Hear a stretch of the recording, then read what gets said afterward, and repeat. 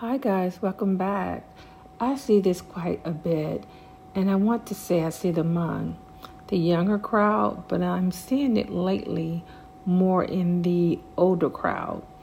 And I'm sure if they were doing this, if they're doing this now, they were doing this back in the past. Um, I was telling somebody today, they was talking about someone and that person they had broken up. And they were saying they were talking to the person and the person was struggling. And I casually said, they must remember is that they didn't know that person like maybe 6 months ago. So why are they letting that person control their feelings? And the more and more she talked, it made me think of that some people love intensely. They love hard. And that's not good to love hard. Yes, you can love your children hard. You can love your pets hard. But to be out there dating and meeting people, you shouldn't be loving hard, period. Even if you are with that person for 2 years, 6 months to 2 years. No, there's no love like that. You love equally. And it got me to thinking because when you love hard, I don't think you think the person knows is that you lose yourself.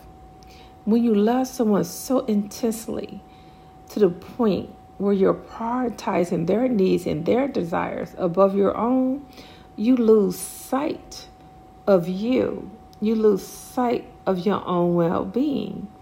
Another thing can happen to you. Codependency, that to the point where you loving so hard that sometimes it can lead to unhealthy codependent behaviors where your happiness becomes dependent on the other person. So that's another thing too. You know, you're getting to the point where you're just depending on that person. It could lead to emotional turmoil. You know, you can get to the point where you're loving so much that it leads to emotional highs and lows. And while the highs are wonderful, the lows can be very depressing. So that's another thing. Unrealistic expectations. When you love so much and you start setting these goals for the relationship and the other person is not on board like you are. And when they're not met, it can lead to disappointment and frustration. So much can happen. There can be a relationship imbalance.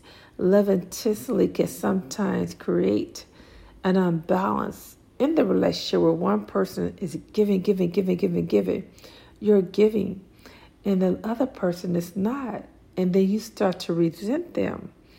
But you still love them. And to me, it makes for such a crazy mix. You know, such a crazy mix. So that's not good.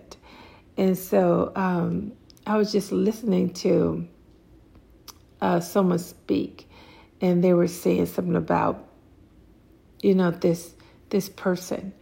And I'm like, oh my gosh, she had put her all into that relationship. My big mama used to say this when I was growing up. She would call them rank strangers. She would say, there was a time you did not know that rank stranger. So why are you or anyone carried away with that person? And the older I got, I knew what she was talking about. There was a time where maybe you met someone a year ago, but before that year ago, you did not know that person. So why are you upset, so upset to the point where if the relationship doesn't work out, you have to remember you did not know him a year ago. So I don't think anyone should love another person. And I'm not talking about your children. I'm not talking about your pets. I'm talking about just a person that you meet. I don't think you should love so intensely. Because you lose yourself. You don't know this person. I thought about, well, what if you get married? Yes, love that person. They could love you. But don't love to the point where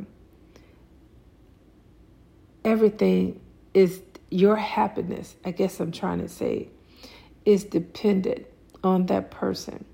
Remember, there was a time, like my big mama said, that person was a rank stranger and you did not know him and you were coping just fine. So I'm going to go ahead and let you go. And y'all think about that. And if y'all want to add to that, please email me. And we'll talk a little bit more about loving intensely. Thank you guys. Kudos. Bye-bye.